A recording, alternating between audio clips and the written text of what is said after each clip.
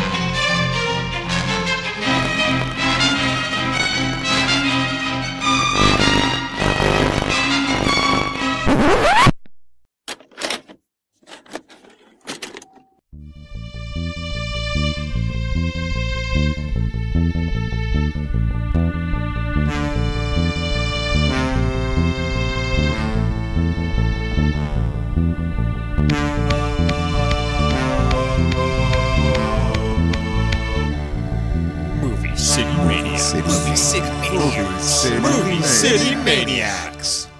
Hey, Maddie, where'd you put the fancy corkscrew? The corkscrew for the wine. Welcome to the Movie City Maniacs. And that was Jimmy Diamond doing his best Crispin Glover impression. Tonight's episode, we'll be talking about Friday the 13th, episode 4, the final chapter. Yep. And what I like about this movie is that it is the final chapter. Joining me today is my good buddy Jimmy Diamond and Hey. Kyle Chamberlain. Hey. I'm Maddie, and we're going to here to talk about a bunch of movies that we just watched. And Jimmy Diamond here is going to do his best Crispin Glover impressions throughout the whole episode. We might even get some dance moves out of him. Jimmy, stop dancing. Sit down. We're doing a podcast. Yes, we are Stop here. making out with that twin from the Doublemint commercials. We are here to talk about the final chapter of the Jason Voorhees series. It is really unfortunate they didn't do any more after It's a this. shame because there are so many other places they could take this. I could have right? seen them doing like maybe having him come back as a zombie At would have been least cool. 8 more. Maybe had like someone else come back doing the killings, but it's not really Jason. I was actually telling this about you the other day. Like, I think he would do really well in space. yeah, Or yeah. a cruise ship. A cruise ship would work very well. If there's some way he could take it to the big city, like either Chicago, maybe Atlanta. Baston. Would work really What well. would have been crazy? It's too bad if they couldn't somehow work together and had him face off against Freddy Krueger. That Dude, would have been fantastic. That's like a wet nightmare come true, right? But before we get into some Jason Voorhees goodness, anything exciting in your guys' lives? Any movies you saw? Any women you saw skinny dipping? Vetted. Maybe ran into the Doublemint twins? I love this movie so much. I don't want to give too much away, but this movie's fucking awesome. Anyways, I went and saw, I don't want to give too much away for Jimmy because he hasn't seen this yet, but I went and saw Avengers Infinity War. Okay, well, I say fuck Jimmy. Let's give it all away. 'Cause It's one of these movies that... No, we'll definitely we'll do a spoiler-free discussion here because Yeah. yes, it is still new. I don't want to spoil for listeners or Jimmy. I don't even know have you even seen the last couple? Do you even? No, I haven't. You're a little I'm bit not gonna behind. lie. You saw like Iron Man 1 and He thinks the Avengers are like the guys who are like trying to rob the British guys. Uma Thurman Yeah. and Ralph Fiennes fighting Sean Connery who controls the weather. Yeah. What a great movie! But Wasn't that like a TV show, like a British TV show? it was originally Yeah. a show too. Yeah.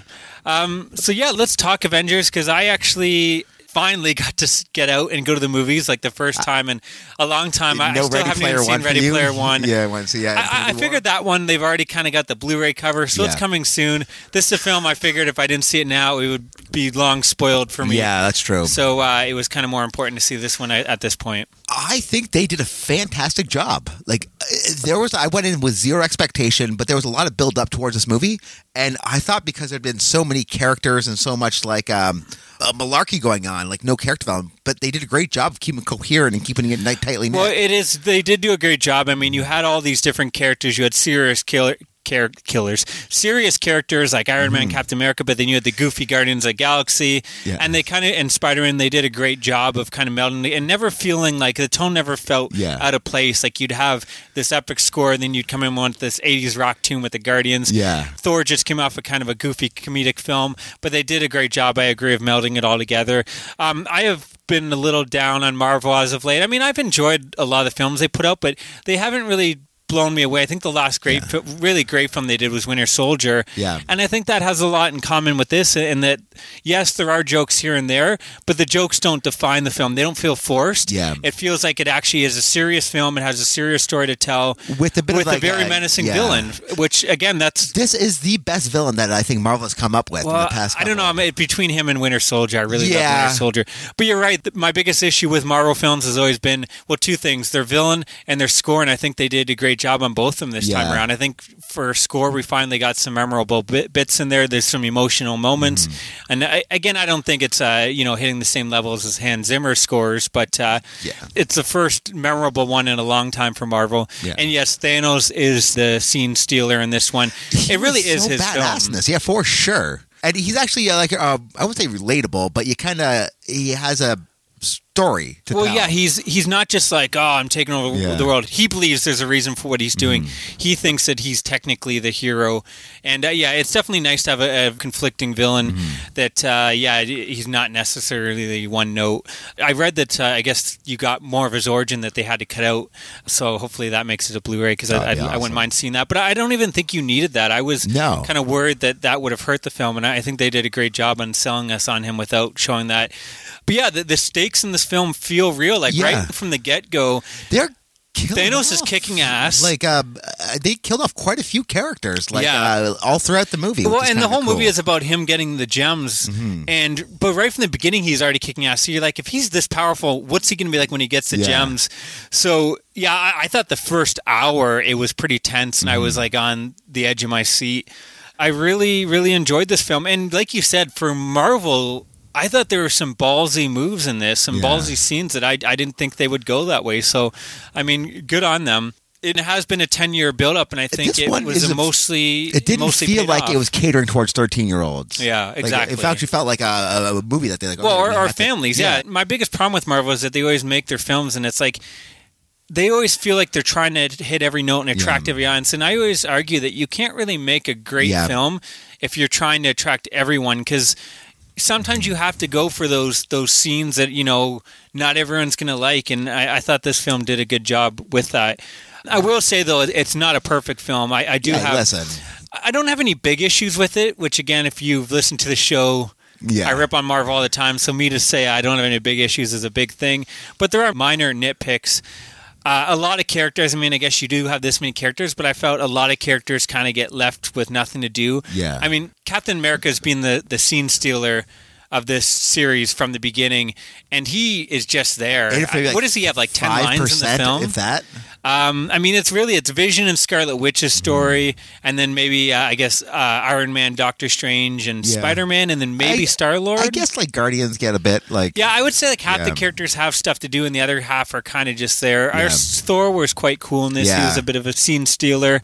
And then, unfortunately, there is a couple characters that literally aren't even in it. They like mention one line why they're not there. I was kind of pissed off about that. Especially I read some things, and Kevin Feige seemed like he mentioned that like certain characters would not. The reason they're not there is because they're on this other mission, and we didn't even get a taste of that. I guess they are going to. I guess they're setting up for the second film, but again, it felt like you could really feel their presence missing. I thought, and did you think Peter Dinklage looked like an odd character? Yeah, he was. I don't know. His acting felt a bit off too. And even like how they were trying to do like the size appropriation, like I just felt weird, didn't it? Like I do feel too. I don't know if I'm spoiling like a this Muppet in a way. Yeah, I don't know if I'm spoiling this, but Hulk is in at the beginning. He gets his. Am I spoiling by saying he gets his ass kicked? This literally happens in the first 2 minutes. I don't think so. So the whole, which is really cool. So the whole film, though, he never becomes Hulk because he's too afraid now or something. Yeah. And I thought that was kind of goofy because it's like they're building up that he's going to eventually Hulk out, but it's like we've already seen him get beaten pretty easily. That I don't even care about seeing Hulk. He's not even much of a threat. The other thing I will say too, we're not going to obviously talk about who dies or how many people die in the film, but I will say the people that do die and the way they die, I could see Marvel has a way to retcon it, and I really hope they don't. They will. I hope some of the characters stay dead, but I could almost see the characters that they picked. I could almost see them all coming back in a certain way. Yeah. And the only other thing I would add is, again, I thought it was a really enjoyable film. I really liked it. It blew away my expectations. But going in, you should know this is not a film that stands on its own.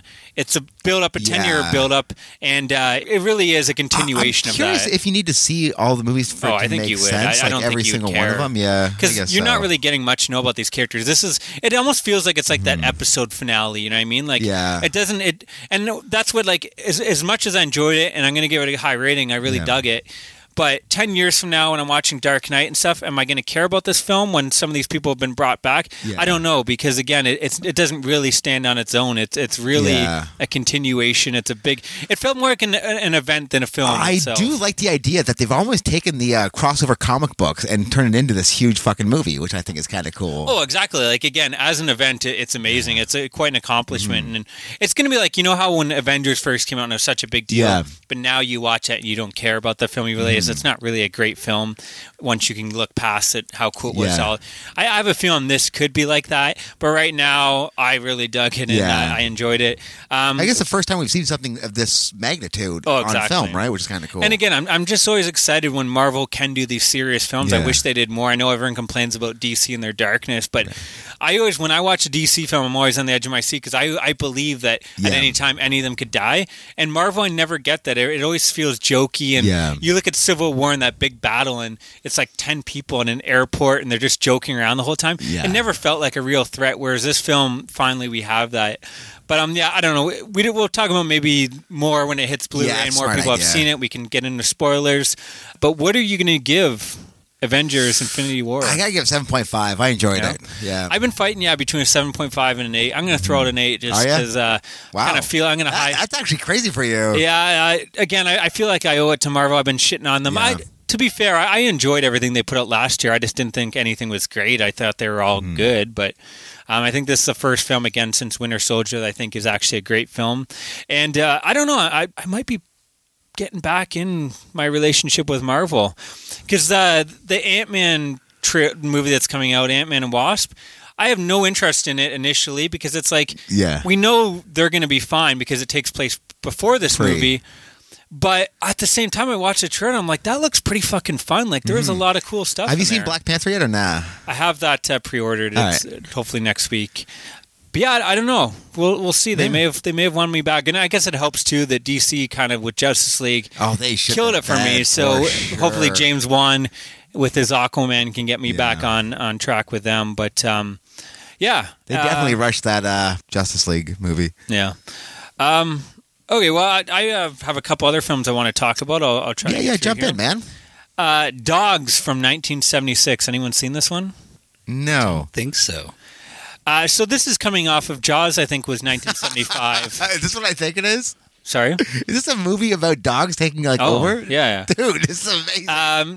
Jaws 1975. We had a lot of nature gone amok kind of ripoffs. This is the same thing. They mentioned there's this government building. They're doing experiments across from the college. Something about a linear accelerator. Of course. I guess like it messes with the pheromones in the dogs, so it kind of makes them all act as one. And they have like what's that called? The hive mentality? Yeah, exactly. So it starts out like the cows are getting killed, and they're like, what could it kill? This coyotes, whatever. And then they realize it's dogs. And yes, it's just your man's best friend going around attacking people. It's pretty crazy. Again, back then, like they had to do it by like probably throwing a dog on you and please tell me it's not just like German shepherds. It's like poodles and shit. No, it actually is. It's like, everything. Yeah, there's the big and the small dogs, which is kind of funny. Little chihuahuas coming at you. You of course have to have the mayor who doesn't want to believe it. Of course not. Will not cancel any of the events. He's going to keep the beach open. Exactly. He's going to keep the dog park open. That's the reason people come to Dogsville. The lead is David McCallum, he's one of the teachers at the college, and he's a bit of a dick. He's a weird lead. Like, and it's hard to like him. Like, you kind of like him, but you kind of don't. Like, he's very snobbish. He hates everyone.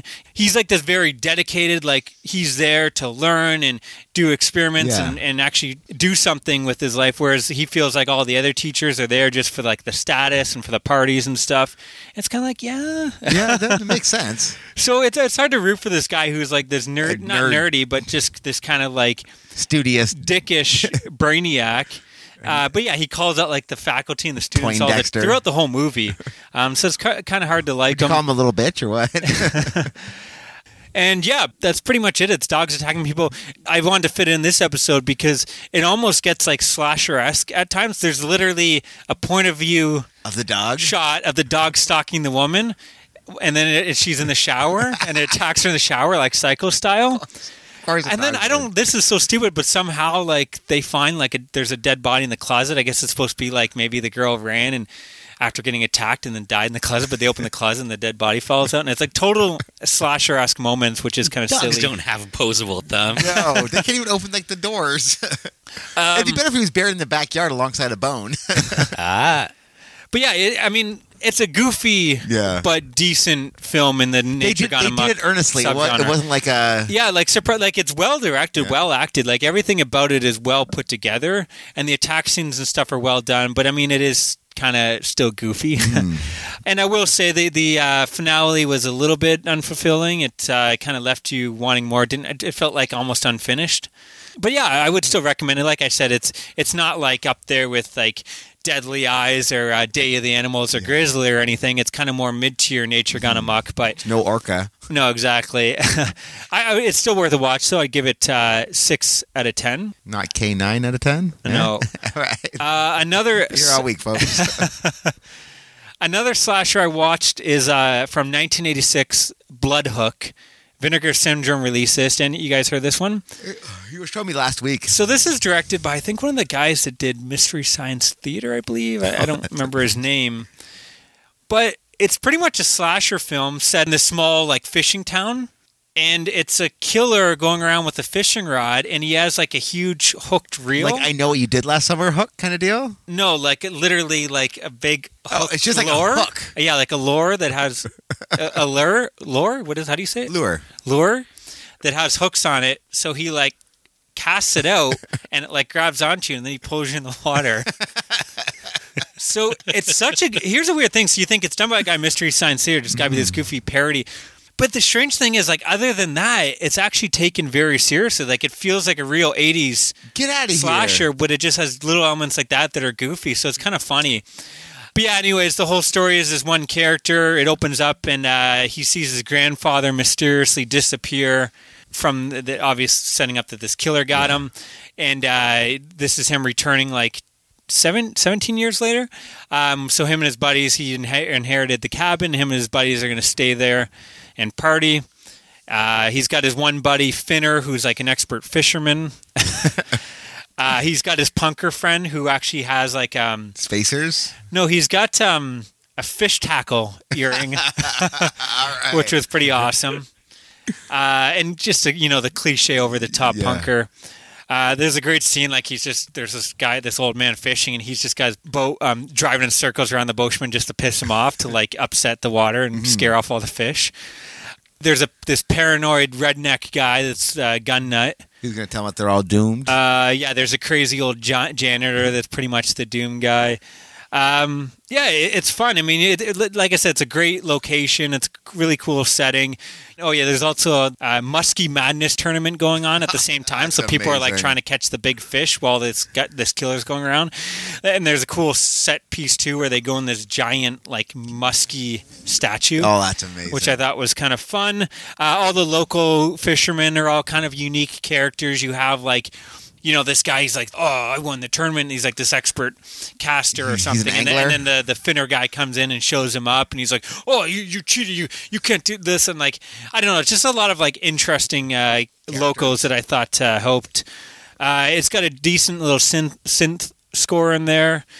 Oh, yeah, one of the locals, he's like growing the fish for the contest. So he's got this huge fish that he's been growing for like the past couple of years. So he's going to like throw in the water, and he's got something to like market so he can catch it to cheat. There's like this annoying family that's like cheesy and over the top that How much they love each other and shit like that. Well, no, there's like the mother, and he's like, "Oh, I came up here to fish or something." I forget what happened. I forget what happens, but he pretty much tells her to fuck off because he's here to fish, and she goes out and gets killed. But they're just kind of funny. You're the worst parent in horror history. There's a scene where he meets her and she's been jogging and he follows her. She's like, "Oh, come back to my place." I guess this guy knew her. He used to live in this town, and he goes back to their place, and apparently she just left her kid alone in her backyard in like a little gated cage thing. And then there's another scene where she's like sleeping or something, and she just got her kid just walking around playing on the shore. This kid's I'm sure she'll be fine. This kid's like 3 or 4, I should add. This is not like a growing kid. So, yeah, terrible parenting on display here. You get a tackle to dick kill, which was fun. I'd expect nothing less. And yeah, there's a cool scene where he's got all the dead bodies. You know how like a fish, you string them up, but you leave them still in the water to keep them. So he's got like that with all the dead bodies, which was kind of cool. Yeah, I don't know. The plot, like I said, it's so silly, but it's taken seriously. Which is kind of weird. Mm-hmm. And yeah, I had fun with it. Every time too, the killer kills. There's cicadas chirping, and that good. like relates to That's kind of cool. Why he's killing. Comes back every 17 And years. you do have like the mystery of who is it going to be, because again they set up all these unique characters. But yeah, unfortunately I'm really hyping it up. It isn't a great film. I mean, it's about 30 minutes too long. I think it's almost like just shy of 2 hours. 45 minutes long. It's too long for this type of film. But yeah, I still had fun with it.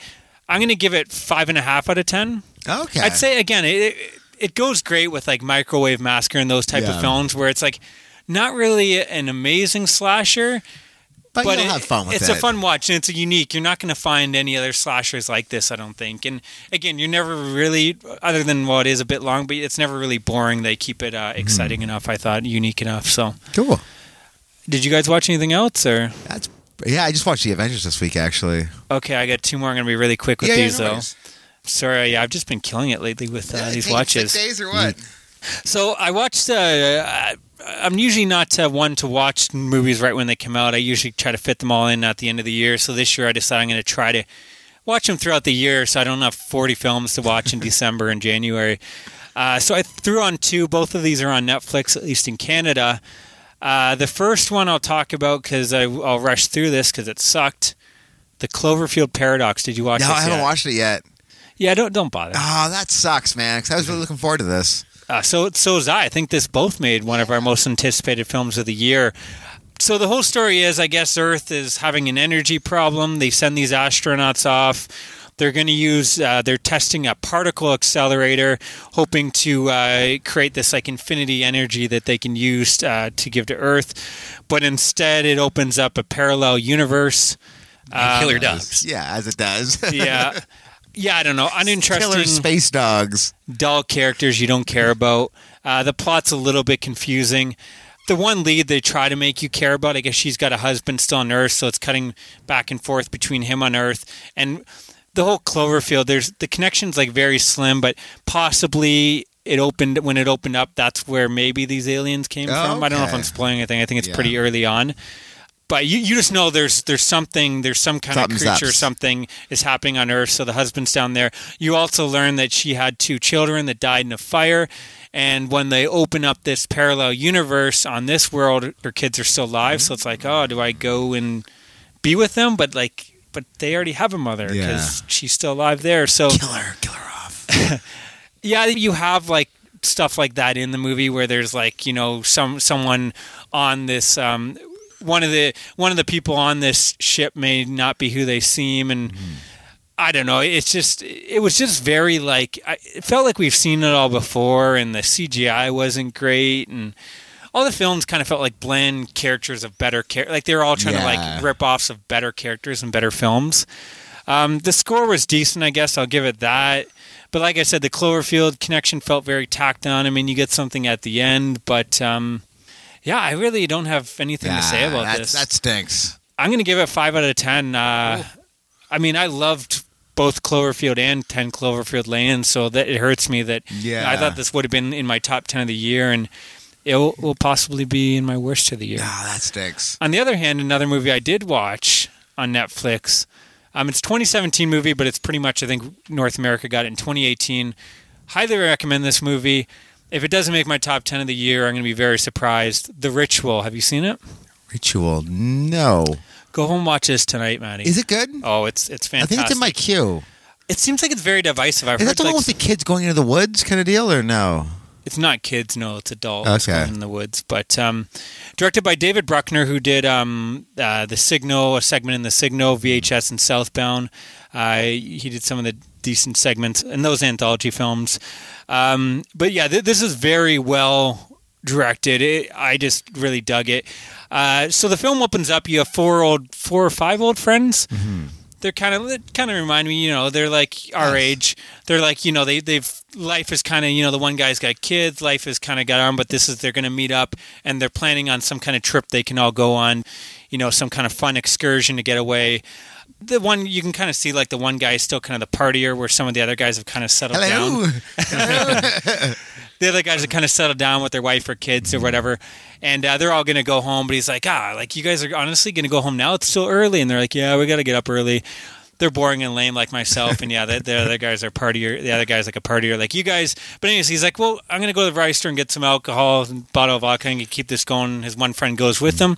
As they're in there grabbing the alcohol, they notice the clerk is knocked down on the floor. And it turns out they happen to enter the store during the middle of a robbery. And the one friend is able to hide behind one of the shelves, and he has to sit there, and he's sitting there with a bottle like, do I go? And the other criminal's got his friend. Do I go help him? But if I help him, I'm going to probably die. He can't do it. He doesn't help, and his friend dies. I'm not spoiling anything. This is like literally the opening 2 minutes that sets up the whole film. So it's this whole thing. The whole film that he's dealing with this guilt of his friend died, and all his friends, I think, kind of blame him as well for not trying to stop them. Mm-hmm. But anyways, they decide in honor of their friend, they're going to still go on this trip they decided to go on, which is a hiking trip in Sweden. And while they're there, they kind of get lost. They come across these weird symbols and stuff on the trees. Is this like what's that movie, The Descent, but with dudes? Well, yeah, I'm glad you brought that up. It pretty much is The Descent, but you're not getting the claustrophobic nature, but it is like guys lost in the woods. But anyway, so there's weird symbols and stuff on the trees. They find a gutted elk hanging from the trees, and they're like, okay, cool. This is like, what the fuck's going on here? But they just want to get home. It starts to the one guy's leg is hurt, and the heavy rainfall comes down, and they come across an abandoned cabin. So they say, "We'll stay in there." And when they get in there, you can tell whoever did all that stuff was probably in this cabin, because there's all the weird symbols and all the ritualistic decoration stuff throughout. The one upstairs is like this half torso made out of branches, like some kind of cool. Weird shit is going on here. Anyways, they stay the night. And during their stay, they all have these weird nightmares. And then from that point on, I don't want to give too much away. Again, this is all the beginning, so I'm not spoiling too much. But from that point on, it goes crazy. There's a weird something is out killing them off in the woods, and I'll just say the thing that's killing them is like one of the coolest, unique designs I've seen. Awesome. And the ending, it gets more. I don't want to spoil anything. Okay. You say no more. I'll try to watch it tonight. Yeah, I'll just say great setup, great atmosphere. The characters, again, actually characters unlike fucking Cloverfield Paradox that had uninteresting characters that you didn't care about. This is the opposite. They're all developed enough. They're all interesting enough. The acting is great by all. I don't know any of them, but they're all great. The direction is fantastic. Great atmosphere. Like I said, I'll be surprised if this doesn't make my best of the year. 8 out of 10 for me for The Ritual. Oh, get out of here. I highly recommend if it's on I think it's on Netflix worldwide, because I've heard people in the UK and America talk about it. So, yeah, watch this film. It's fantastic. Again, there's a lot more to it, but I don't want to spoil it. I think half the fun is getting in there, seeing what happens, because it was just so different. You know what I mean? You expect it to be something, and it ends up going like all these different ways, which I don't know. It was nice to see something like this. It was kind of refreshing. Awesome. But yeah, that's all I got. I got a bunch more that I'll save for next episode. Yeah. But yeah, I've been doing pretty good with my movie watching. Yeah, you're just stepping it up, buddy. It's all these rainy days. You can call in sick or what? No, that was last week. But you're not getting divorced, are you? Is this what's happening? Yeah, I haven't seen your wife in a while. Is she okay? Been hiding in the basement this What's whole in that time. trunk over there? Yeah, did you guys have anything else? Or No, let's get into Friday the 13th, the final chapter. Yeah, this is the reason why we're here, guys. Here is the trailer for the final chapter.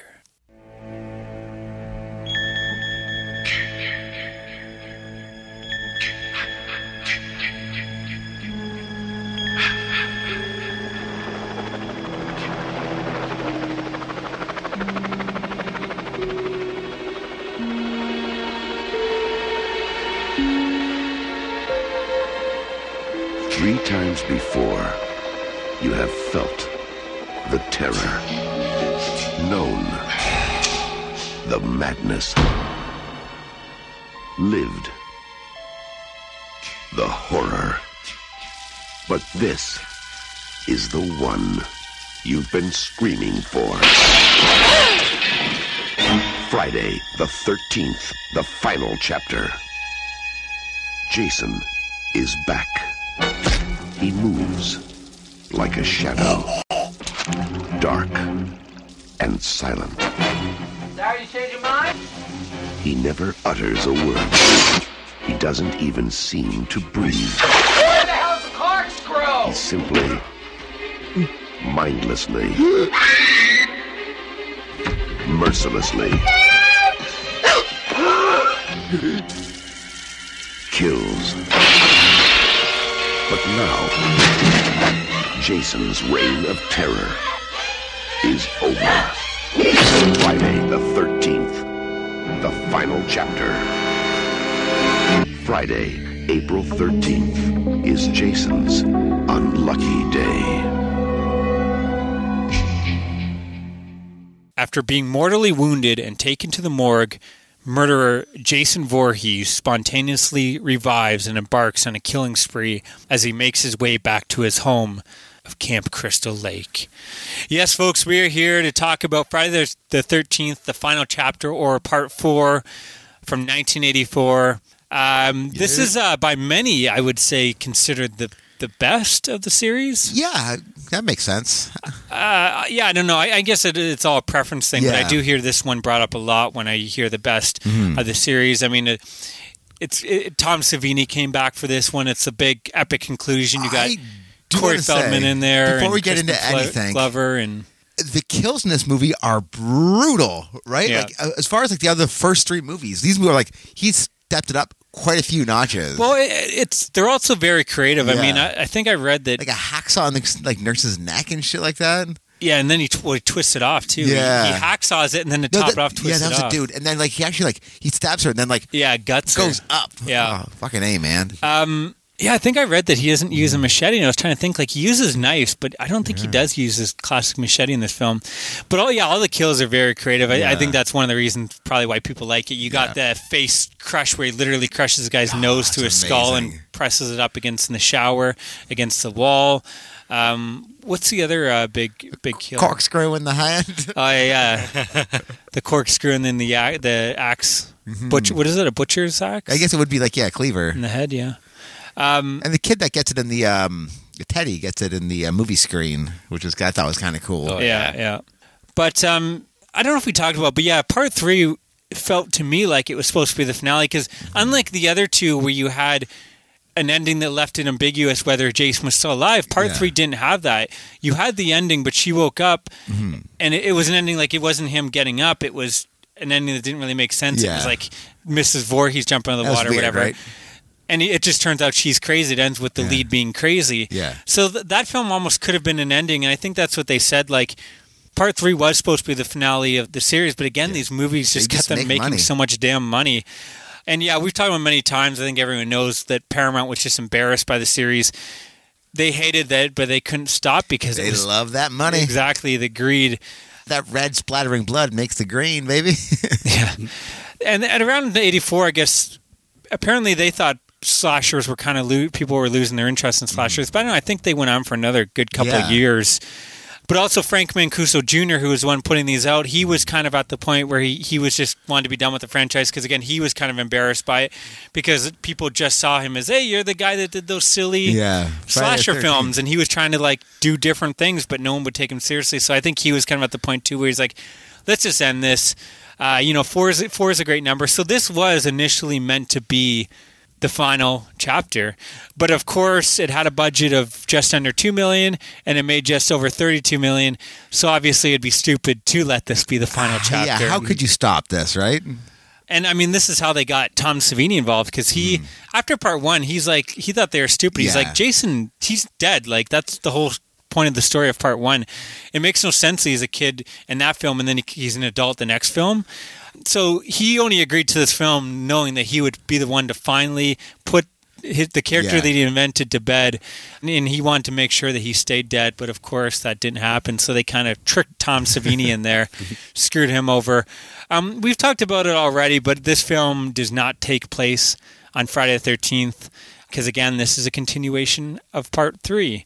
Okay, that makes sense. It opens up with them. They take his dead body from the farm. Is part 3 a continuation of part 2? Yeah, that takes place right after. So this would be like Sunday the 15th. This is Sunday the 15th, and it goes on. So I think it ends, most of the film, I believe, takes place on Monday and Tuesday. That makes sense. So yeah, this is false advertising, folks. Hey, wait a second. But yes, not only was it false advertising and that it was not the final chapter, but it also was not on a Friday. Anyways, before we get into who made it and the characters and the plot, why don't you guys throw out your brief thoughts on the film, and then we'll dig into it. I don't want to say I love these characters because they're kind of jerks, every single one of them, except the family. Yeah. But I loved the repertoire between Crispin Glover and Teddy. Yeah. The other two guys. I thought that was I enjoyed this movie so much because of these guys. Oh, he's got some great lines. Yeah. Like, Crispin Glover's talking about how They both do. The guy has like his hands out his pants. Like, this is funny. This guy thinks this is funny. It's not funny. I think that's amazing. I love though. He's talking about how like put it in the computer. Let me just put it in the computer. Like, but what's her name? It's like BJ. What's he call her? BJ Betty or something? Yeah. You broke up with BJ Betty. And he's like, let me put on my computer, find out why. And he plays it off very well. He's actually looking at the computer like that kid's like a pretty good actor. He's got some comedic chops, man. Well, you're right. He's a character like I hate, and he's annoying, and I would never want to hang out with this guy. But I think he's a great character in this film. Like, he plays well off of Crispin Glover. Yeah. Crispin Glover is like this kind of nerdy, shy guy, and I think he plays and makes you kind of like Crispin Glover more by feeding off him. But I didn't realize. I was trying to think of what he's from. He's the kid from Last American Virgin. I was about to say, it is a kid from the American Virgin. So not only in that film does he get shit on when it comes to women, but this film as well. That's true. He's not doing well like in his acting career, right? He's that guy that everyone has, that friend that talks like they have all this knowledge, but you've never seen them with a girlfine. It's like when you really want to get a girl in the mood, you put a finger in her belly button. Like, no. yeah, you do. You lick down there. Like, I don't think you know what you're doing. So. Wait, that doesn't work? Yeah. But sorry, go on. I don't even know where I was going with this one. But you're talking about sticking her belly button. Yeah. And then, But no, I agree with you. Like, I think the characters, you're right, they're not the most likable characters, but I think they all play their part for what they're there to be. Right? And you do have the family, which is they're there for you to root for, and they're, you want to see this family survive. Who wants to see like a mother and daughter and a young child die and a dog? I mean, they're that perfect. Yeah. Well, they're not perfect family because they're divorced, but they're working on it. They're that real family that you want to see survive. And Corey Feldman, I mean, he's likable in this. He's probably a little.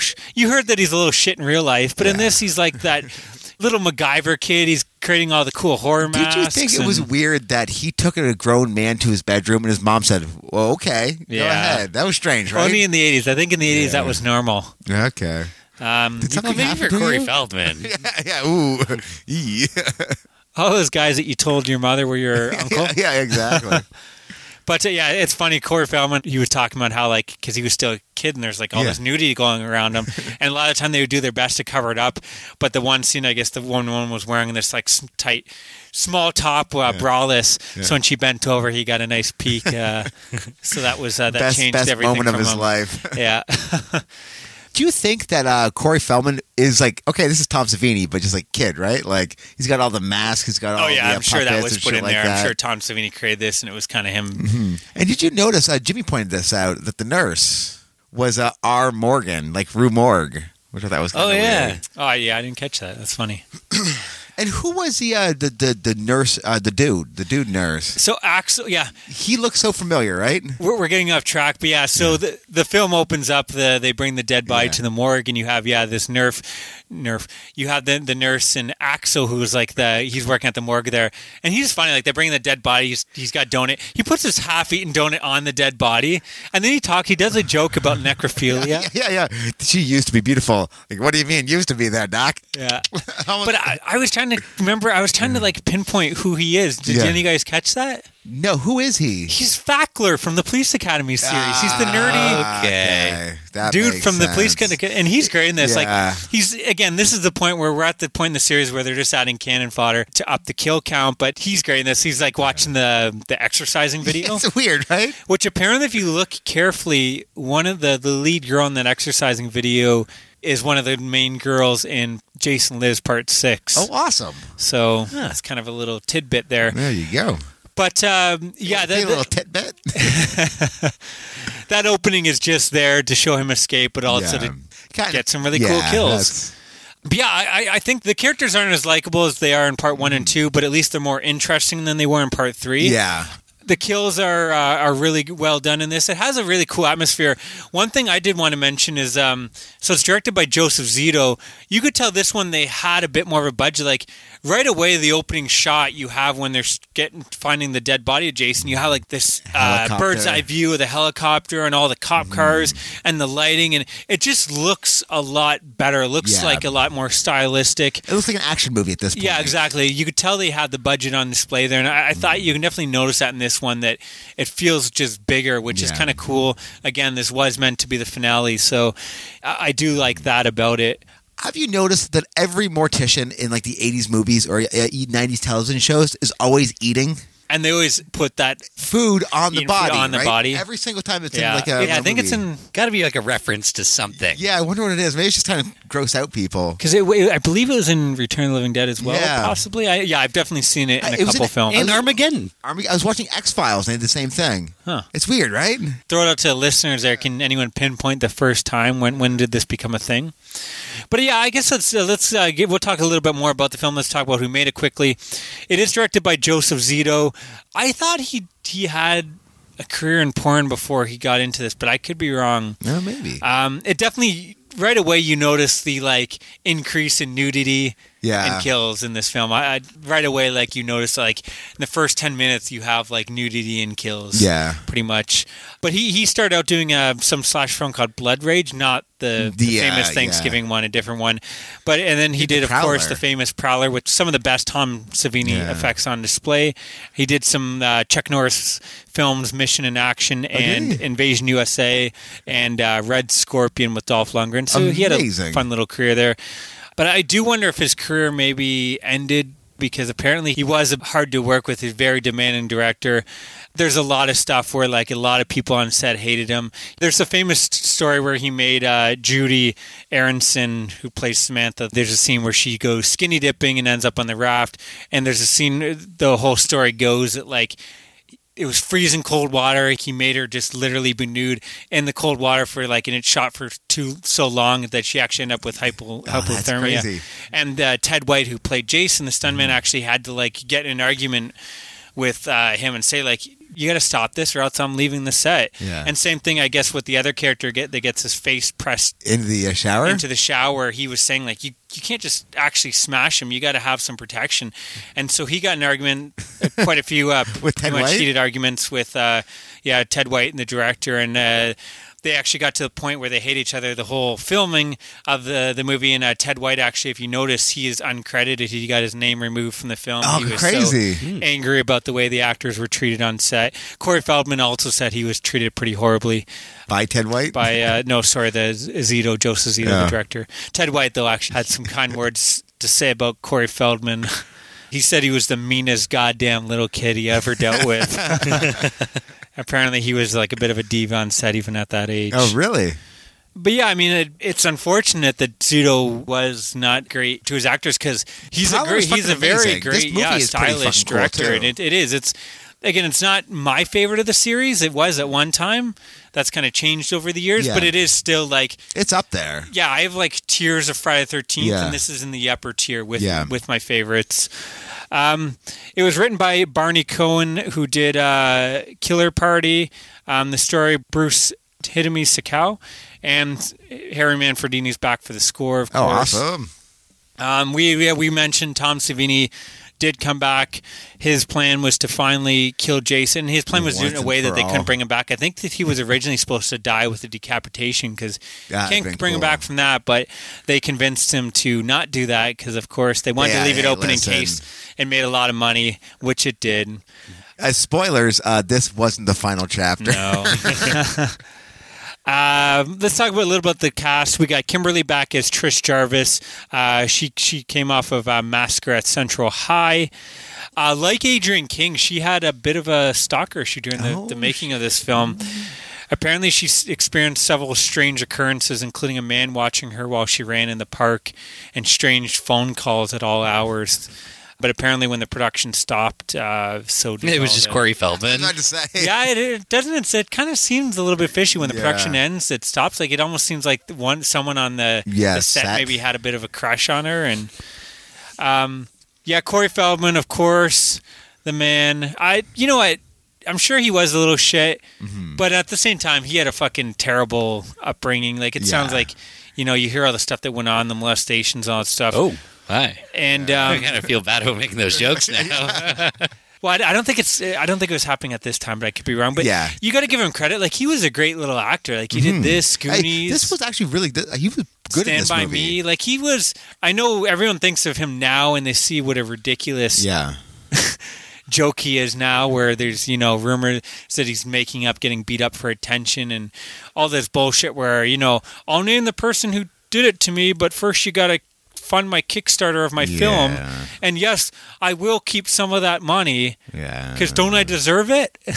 But some of it will go towards this film that will tell who did the molestations. Yeah, I don't know. He seems definitely like a shady dude now. But as a child, he was a great great actor. I mean, he's kids take you out of films, and he was fantastic in this. This is one of my favorite scenes is when the teens move in the cabin across from his. And like the girl's changing, and he's like, Yeah. wowza. Yeah, exactly. He's getting so excited. He's like, oh, and he's like literally Yeah. doing like a flip in his bed. He's so excited. And then he hears his mom coming in, and he has to pretend he's sleeping. But like he's so excited that he's getting to see some nudity at a young age. I love the knowing look that the mother gives him. She looks out the window and sees what's going on, and she just kind of looks at them with her head cocked, kind of shakes her head, and walks out of the room. She says a ton of things without saying anything. Exactly. Yeah. That is, of course, Joan Freeman, who plays Miss Jarvis in this. She has a nice little film career going back to she was one of the leads in Tower of London from 1962 with Vincent Price. Shit. She was also one of the main characters in the Fantastic Panic in Year Zero. Oh, wow. Which is, really fun post-apocalyptic movie from the 60s. I mean, obviously it doesn't go to like the scary, ness that like The Road or Threads goes. It's kind of like, it's a product of its time, but I really enjoyed that movie. It's really fun. We got E. Elric Anderson as Rob Dyer in this. He is pretty much the Jason Voorhees hunter.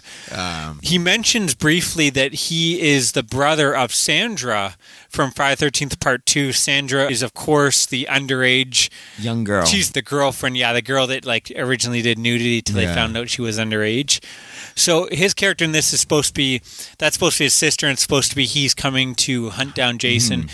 Which, when you actually add it up, it doesn't really make sense because technically this is only like, a week or 5 days after that? Like, it goes like, would you have that time to like find out your sister's missing, get the paper clippings, and go look for them? Get a tent, get a gun, get exactly. a knife. Like this whole thing, Yeah. the timeline doesn't really make sense, but Hey, listen. like all these sequels, doesn't matter. exactly. They're just kind of telling their own story and kind of following briefly what was set up before it. I don't really care about that kind of stuff. Continuity in these type of films never really bothers that doesn't me. matter. Apparently he was supposed to have like all this high-tech equipment, but they thought it looked a little too goofy, a little too sci-fi. like night vision goggles and shit Possibly, like that. I don't know. We got Alan Hayes as Paul, and Judy Aronson, as we mentioned, is Samantha. They're like the couple in there. You find out she's, I don't want to say slutty girl just because she's having a lot of sex. Yeah, she's enjoying there's it. nothing wrong with Getting enjoying. yours. Yeah, exactly. But she's from American Ninja and Weird Science. Awesome. We got Peter Barton as Doug, who I always get him mixed up with Rob Lowe. He always reminds me of Rob Lowe for some reason. Sense. But he is, most people know him probably from Young and the Restless. I'm joking. Yeah, of course. I'm joking. Most people know him as the lead in Hell Night. Apparently, he had such a terrible experience on that film, he didn't even want to do this, but he was actually in a show with Amy Steele, Ginny, from Friday the 13th Part 2, called The Power of Matthew Starr. I think they were the two leads, and that show just got canceled, and he got offered this role, and she was like, you should go do it, because, like... Why not? It's a big franchise, and, I know you don't like these films, but you can be the one that's in the final one to kill Jason Voorhees. So it was her convincing that got him to take on the role, which is kind of cool. Barbara Howard is Sarah in this. She's the virgin. Unfortunately, if you enjoyed her shower scene, that was not her. That was a body double in there. What? So first off, this isn't the final chapter. Yeah. Second off, it's like Monday the 15th. And to top it all off, we don't even get to see Barbara Howard's titties. Let's be honest, so like we mentioned, the two stars in this film. It's actually Crispin Glover in a wig. Yeah, exactly. That actually, I would pay money to see that. I wouldn't be surprised. Apparently, he did all kinds of crazy shit on the set. Jimmy or Jimbo. Everyone knows Crispin Glover. He's almost more famous from his roles as he is like his Hollywood stories outside of the films. But yeah, everyone knows him from Private Back to the Future, the Willard remake, River's Edge, Wild at Heart. What's that, My Private Tutor? Yeah, he's great in this. I really think he makes his film. He's likable. For sure. He's a guy you root for. He's a guy you get shit on. You just want to see him get a woman, and thankfully, I don't know if I'm spoiling, but he does get a nice little payoff there. Yeah. He's not quite the dead fuck that Teddy claims. He also has one of the greatest dance scenes in not only horror history, but possibly movie history. I would agree. It's amazing, right? Which apparently, and if everyone's wondering, originally he was dancing to Back in Black by AC/DC. So that's what he danced to on set. It's probably not much better. No. Yeah, because even this one, it kind of matches up in a way. But yeah, they had to replace it with Love is a Lie by Lion. But it's a great scene where it's like this. It's not really a calm song, but it's like it's not like this really rocking song like how he's doing it. More pop centric. Yeah, and I just love though how she's like kind of dancing like normally, and he's just like going crazy. He's having a good time, man. But he's definitely the standout in this movie, as is Ted. I mean, again, Ted, not the most likable guy, not a guy you'd like to hang on in real life. But they play he's off great in each this. other Yeah, so exactly. well. And then finally, we have the twins, Tina and Terry. As we mentioned, they were most famous probably for the Double Mint commercial. Bubblegum Girls. That was that commercial was all the twins, right? Yeah, what else have they done? Not much else. I think only one of them was an actress. I could be wrong, but I know Camilla. So is Camilla Moore and Carrie Moore. Camilla Moore is actually the one that came out for the part. And when they found out she had a sister, they were like, "Oh yeah!" And then they changed that character into twins and hired them both because two's better than one. Makes sense. And yeah, as we mentioned, Ted White is Jason. This. How do you guys feel about this take on Jason? Where do you think it ranks? It's not my favorite, but it's not my least favorite either. I like it better than Kane Hodder. Caden Hodder's not that's everyone's favorite, and he's not one of mine. Yeah, I find him a bit too lumbering and bulky. too big. Mm-hmm. I like the Jason. I find he's kind of mechanical, but he's not quite as robotic as he becomes later on when he's like the zombie Jason. I don't know. I thought he was menacing enough, and he does what he needs to do, I guess. Yeah. It's not like his physical prowess is in this movie. It is weird that he throws himself through the window, though. Did you notice that? Like when he's breaking into the cabin, he actually just hurls his body through the window. That's probably an easier way to do that, buddy. Well, I guess he did that at the end of part 2, I guess right? so. I guess if you go by that actually happening. But yeah, I don't know. I still, I prefer the running Jason, the potato mask, but I think this is one of the better takes on it. As we mentioned, the kills and the nudity, you get a lot they really upped the ante in this it's one. crazy. There's like a kill, like literally every 5-10 minutes there's a kill. And did you notice, like, even like Crispin Glover gets the corkscrew through his hand. Then later on, he pretty much like he has iron spikes through his hands on the door. Oh, I love that scene. Yeah, It's so crazy, when Jason right? kills all the people, Yeah. he actually like sets them up. He displays all the bodies. So but when with like railway spikes, like Yeah. through their hands and shit like that, which is kind of crazy. when the character's running away, it's just you have all these great gags where they're falling out. The one thing I noticed about this, I don't know if I would say the kills are mean spirited. I think they're very creative, but everyone almost dies twice. It's like we mentioned the mortician gets his neck sliced, but then on top of it, he twists his head right off. And then you have Crispin Glover who gets the corkscrew, and then on top of it, he gets the cleaver through the head. Like I don't know. I thought this is definitely, in my opinion, one of the better. And then he some of the better kills in the series. had like railway spikes put in his hands, so he would be on display. Weird. You have the hitchhiker who's kind of fun. Which I kind of feel bad. I think that in the script that character was just fat woman or something. Like imagine that's the character. That is the grossest kill, right? We're looking for kind of a That unattractive. banana weirds me out. yeah, man. right.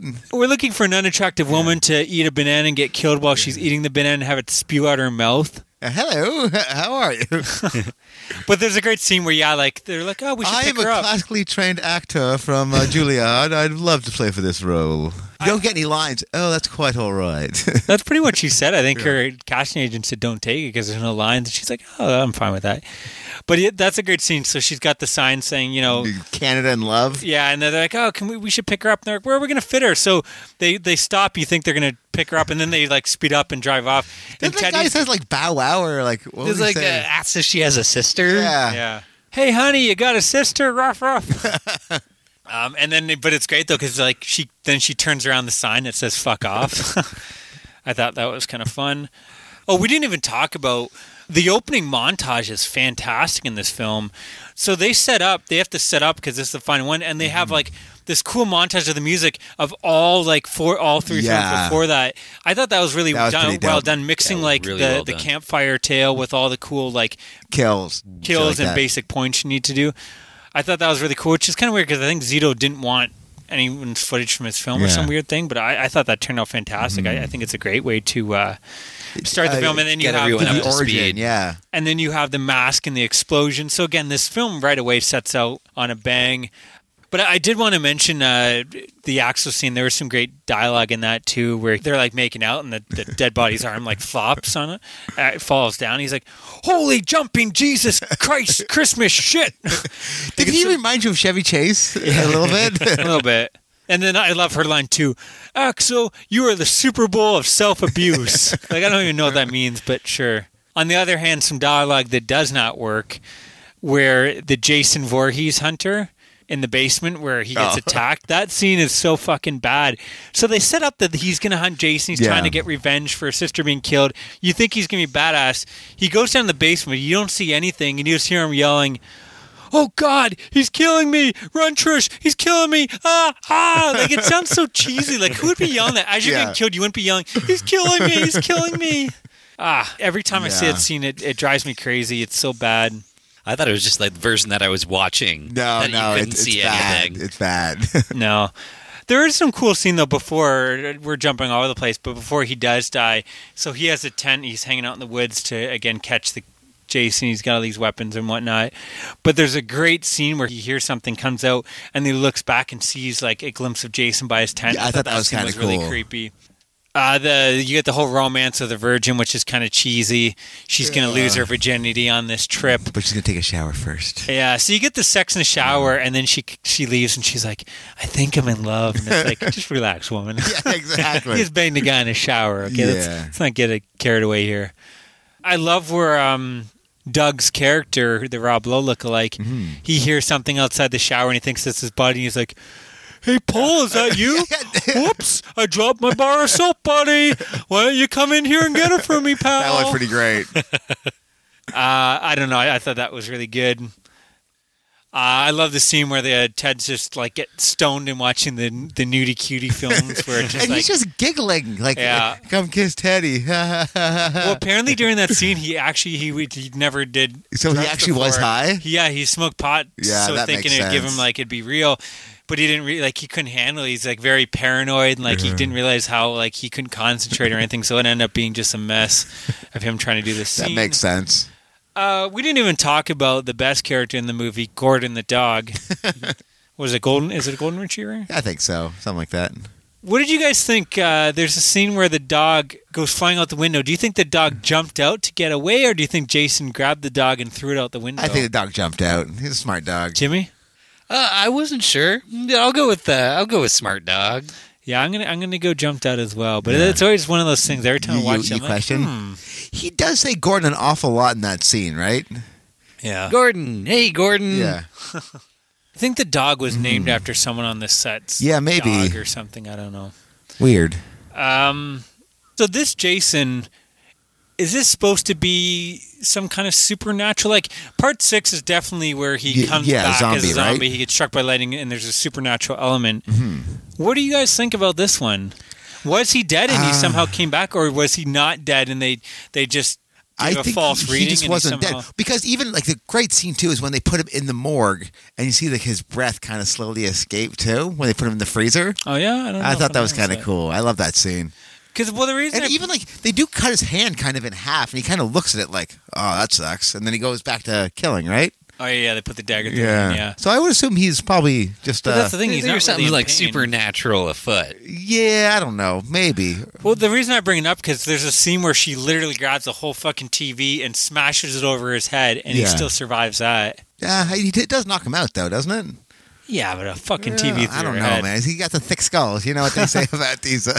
I've always wondered. I mean, we had this conversation last time. Yeah. Huh. Yeah, I'm trying to think. Anything else that you guys can think of that we can we go into the spoilers? Well, if we're done talking about the film, let's give our final thoughts and rating. Yeah, that makes sense. Who wants to start? I had a ton of fun with this movie, even with the actors kind of being a bit dicks. But I still enjoyed hanging out with them for the hour and a half, which I thought was kind of cool. Yeah, the assholes, dicks and assholes. So that's why you have that bar of soap with you? Yeah. And again, it was fun because there was even some comedic moments like that. And there was some cool scenes, and that definitely had a lot of production value, more so than any of the other three. So I had a ton of fun with it. I'm probably going to give it around 7.5. I really dug this one. I love the atmosphere that's set up with the kids renting the cabin across from this family. You can tell the kids are really excited to have somebody else in the area. You kind of see some of those long shots that kind of create the atmosphere like you see in the earlier films that weren't necessarily there with the third one. It's got Corey Feldman. It's got Crispin Glover. Tons of funny little moments here and there that don't necessarily take away from the film, but just kind of, almost those little inside jokes. So yeah, I'm gonna give this one an 8. Out of the first 4, I definitely prefer it over the third one. Yeah, which I mentioned before. I think is kind of the weaker of the 4. I agree. Yeah, I agree with you in that, this one has comedy, but it never feels as goofy. I found the third one just felt too goofy, with the poop jokes and everything like that. And even all the kills, they were really fun, but they were goofy, whereas this one, it goes back to, giving... Brutal. It goes back actually trying to frighten you at times, I thought. And it has a great atmosphere. The kills are actually quite gory and well done. Yeah, the characters aren't as interesting as we've said many times as the first two for me, or at least not as likable. But they at least are memorable, I guess. Everyone remembers Crispin Glover and Teddy in this film, and I think Jason it's one of the better Jasons. And yeah, it's just like you said, it's very well directed. All the money is on screen on this one. Yeah, it looks like a big budget. It looks like a big budget slasher film, which we don't get that often. I'm gonna go 7.5 on this one as well. So how do you guys rank the series? I was actually thinking about this. It's a hard one to ask because I really like part 2, and I like this one too. So I think it might be 2, 4, 1, 3, but I don't know. I really like number 1 too. I don't know if I like the number 1 or 4 better, but 2 is my favorite and 3 is my least favorite. But it's a close second. Jimmy, I would probably go 1, 2, 4, 3. Yeah? But that being said, there are probably some others later on that go in. Yeah, that makes sense. On top I of think 3. me and Jimmy are on the same Yeah. same wavelength here. For me, I usually have 2 as my favorite, but this time around I put 1, then 2, and 4, and then much behind is 3. But I think like 1, 2, 4 are top top tier. tier of the series and top tier of just slasher films in general. Yeah. I agree. There's one more coming up in the series that I like as much as Part 5? These Part 7. as much as these 3. Possibly it might even be my favorite, but again, we'll see how it compares on next viewing. But yeah, it's definitely for me 1, 2, 4, and then 3 much behind. Yeah, I guess should we jump into spoilers then, or Yeah, sounds awesome. Okay, so again, the time will be at the bottom there. If you don't want it spoiled, just skip ahead. But again, like a lot of these films, there's not really much No. to spoil. So, yeah, I guess, do you guys want to talk about it? I guess so the whole ending is just Corey Feldman. Taking a machete and taking like Jason out. Like he hacks him in the head. Then And Jason then- falls over. So he gets like the double tap as well. Yeah, exactly. And he slides down the machete, which is so cool, right? So, yeah, how do you guys feel about that kill? 'Cause I know, love it. Jimmy? I like from like an anatomy standpoint. There's like a small issue because like it's on the machete, but if it's coming in from the side, it's just, like, you put the weight on it, it's just going to fall out. Yeah. And it's kind of like the one point where like the Savini practical effects kind of let me down. Because you can actually see like his face moving and shit kind of deal. You kind of see like the rubber or latex Mask. Yeah, it's appliances. I agree. It's a weird mix where it looks great, but it also looks fake. Like, Yeah. I don't know. I know a lot of people love this kill, and it's a huge moment in the series for a lot of people. But the more I watch it, I just feel it almost feels anticlimactic to me. It's like you look at like how Michael Myers gets killed in the later films, and he gets his head chopped off, and this film, I don't know. I think they could have did something more bigger and better. I don't know. I think this is like the first time we've seen this and the last time we've seen this kind of shit, right? Like, Yeah, it just feels like this slow kind of like I don't know. It just doesn't feels exciting to me. I do like though the whole like where Corey Feldman shaves his head and makes himself look like Jason as a kid to confuse him. I thought that was cool. And then of course the twist ending where they set up that maybe he's gone crazy. Corey Feldman, has kind of Snapped. you can kind of see how the two lives kind of intertwine, I guess, in the sense where now they never really show in the movie, but it's pretty much insinuated that his mother has been killed. Yeah. And he's went through all this kind of stuff, so now he's going to go out and seek revenge. Which the alternate ending is on the Blu-ray. I'm pretty sure. I'm sure I've seen it. But they actually was going to go up to the house, and you see that the mother is dead and she's in the bathtub, but then there's going to be a jump scare where she jumps out or comes alive or something like that. So You don't really need that, do you? no, I don't think so. I think because, again, this is the final chapter, Yeah. I think that would have kind of felt like a cheat, even though Yeah. again, this wasn't the final chapter. But do you have any other thing? No, on the spoilers. That's pretty much all I got. There was this one other moment. It's kind of leading up to that ultimate moment in the living room where Tommy and his sister are running from Jason, and they of course they run upstairs and they blockade themselves in his bedroom. There's an amazing like The Shining moment where Jason comes running up and you just see the axe come through the door and then the face. Yeah, that was kind of dope. Actually, even that scene I thought was really, I noticed it this time around, where he's chasing up the sister. It's when she goes to that other house. I thought was really cool. Because you put yourself in that shoes, and have you ever been chased by someone you're playing whatever, a game of tag, and no matter how much you run, they're like right behind you? I just got that. Like, imagine that, but it's not chase. It's your fucking life on the line. So when you see that scene and she's running and he's literally right behind her, no matter what, she can't get away. Like this time around, I just thought that scene was terrifying. Unnerved it's ya? like he's right there and you're not going to outrun this guy. Like she has to jump out a window to get away from him. Like I thought that scene was quite well done. I mean, again, this whole movie I think is very well done for a lot of that stuff. It does a great job of kind of setting up these tense moments and then actually having a decent payoff, which is rare in a lot of these films. I just had a couple other things I just want to quickly mention. Yeah. A couple trivia here quickly I'll run through. Apparently, the writer originally wrote a scene where Jason was going to grope Trish's breasts. Yeah, I don't like that. Going back to the whole raping thing. They want to make Jason a they rapist really for do, some eh? reason. They want to Cosby him. That's where the money is, kids, in the rapers. That's where you want to. The little guy chopping on a giant cigar. No, it's all wrong. It's all wrong, Zito. What you need to do is put in a rape scene. Well, surprisingly it wasn't Zito, because I thought he would be the one that was down for it. But he actually was the one that disliked the scene because he thought it made Jason seem too human. Yeah. And made him less menacing because of that. So That makes sense. he got it cut.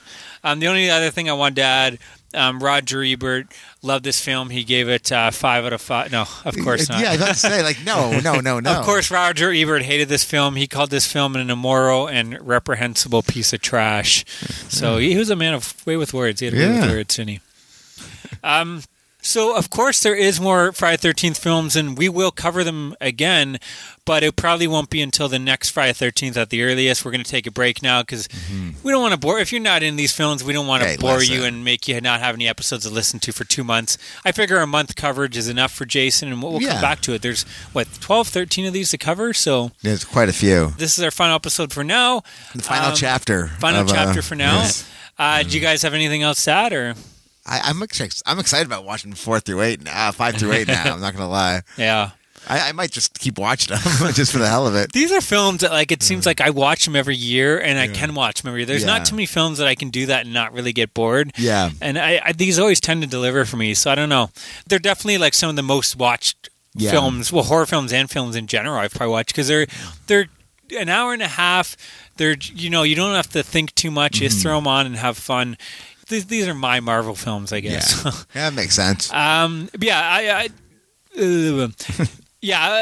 the we've covered the first 4, and to me, you have 3 great films and one still good film. Yeah. I mean, it's not a bad film. That what a great start. I mean, I know people don't give this. Some people think these films are just boring. Well, I don't think boring, but they think they're just cheap trash, and maybe they are, but I don't know. Going back and watching them and looking at them from different point of view, they become cheap trash. Later on in the series, they become cheap trash, right? But up to this point, I mean, they're pretty well directed. I don't get the complaints about the acting. I think it's all fine. I mean, these people seem like real teens to me. I never got the impression where it's that guy is terrible. But I don't know. It's a solid series so far, and we're going to keep up with it, and hopefully it keeps the quality. If you want to get a hold of us, we'd love to hear your thoughts on the series. How do you rank Part 4? How do you rank the series? Are you excited to have us cover the rest? Yeah. Should we do the remake? Was Jimmy's Crispin Glover impression spot on, or could it use a little bit of work? You can get a hold of us. He thinks he's funny. He thinks he's funny over here. He's not funny. He thinks he's funny. You can get a hold of us at moviecitymaniacs@gmail.com. You can find us on Twitter at Movie City Maniac. And then, join our Facebook group and page. Just search Movie City Maniacs, and it will come up. That's it for now, guys. I think we did a pretty good job covering these. Thanks, Jimmy, for coming on down. Yeah, thanks for having me, guys. Joining us for this month of slasher goodness. We'll make sure we get him back when we cover the next 4. Yep. Thanks for listening, guys. Stay scared. Kill.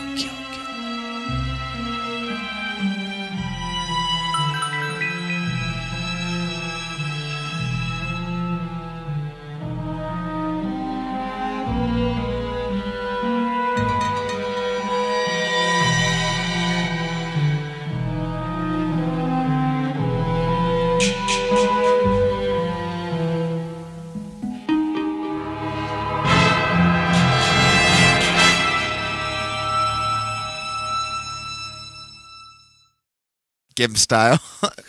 Get Jimmy has time to record. Yeah.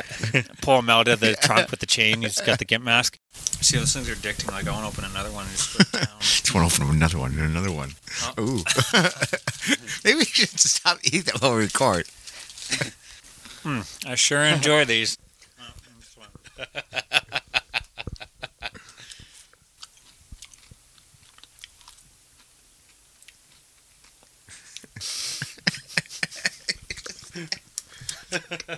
We're going to be in the middle of this conversation of I think Crispin Glover's performance, and this is basically that. Would you say it's Sesame Crispin Glover? A nice little tie-in there. these And that brings us to our sponsor for this week is Sesame Crisp. Are these British, you think? They seem like they'd be a British thing, don't they? I don't think so. Because the British hate flavor, so... Well, she did marry you. Exactly. They like things bland. Over You there, guys are here. 50 Shades of Grey is a cookbook. A cookbook.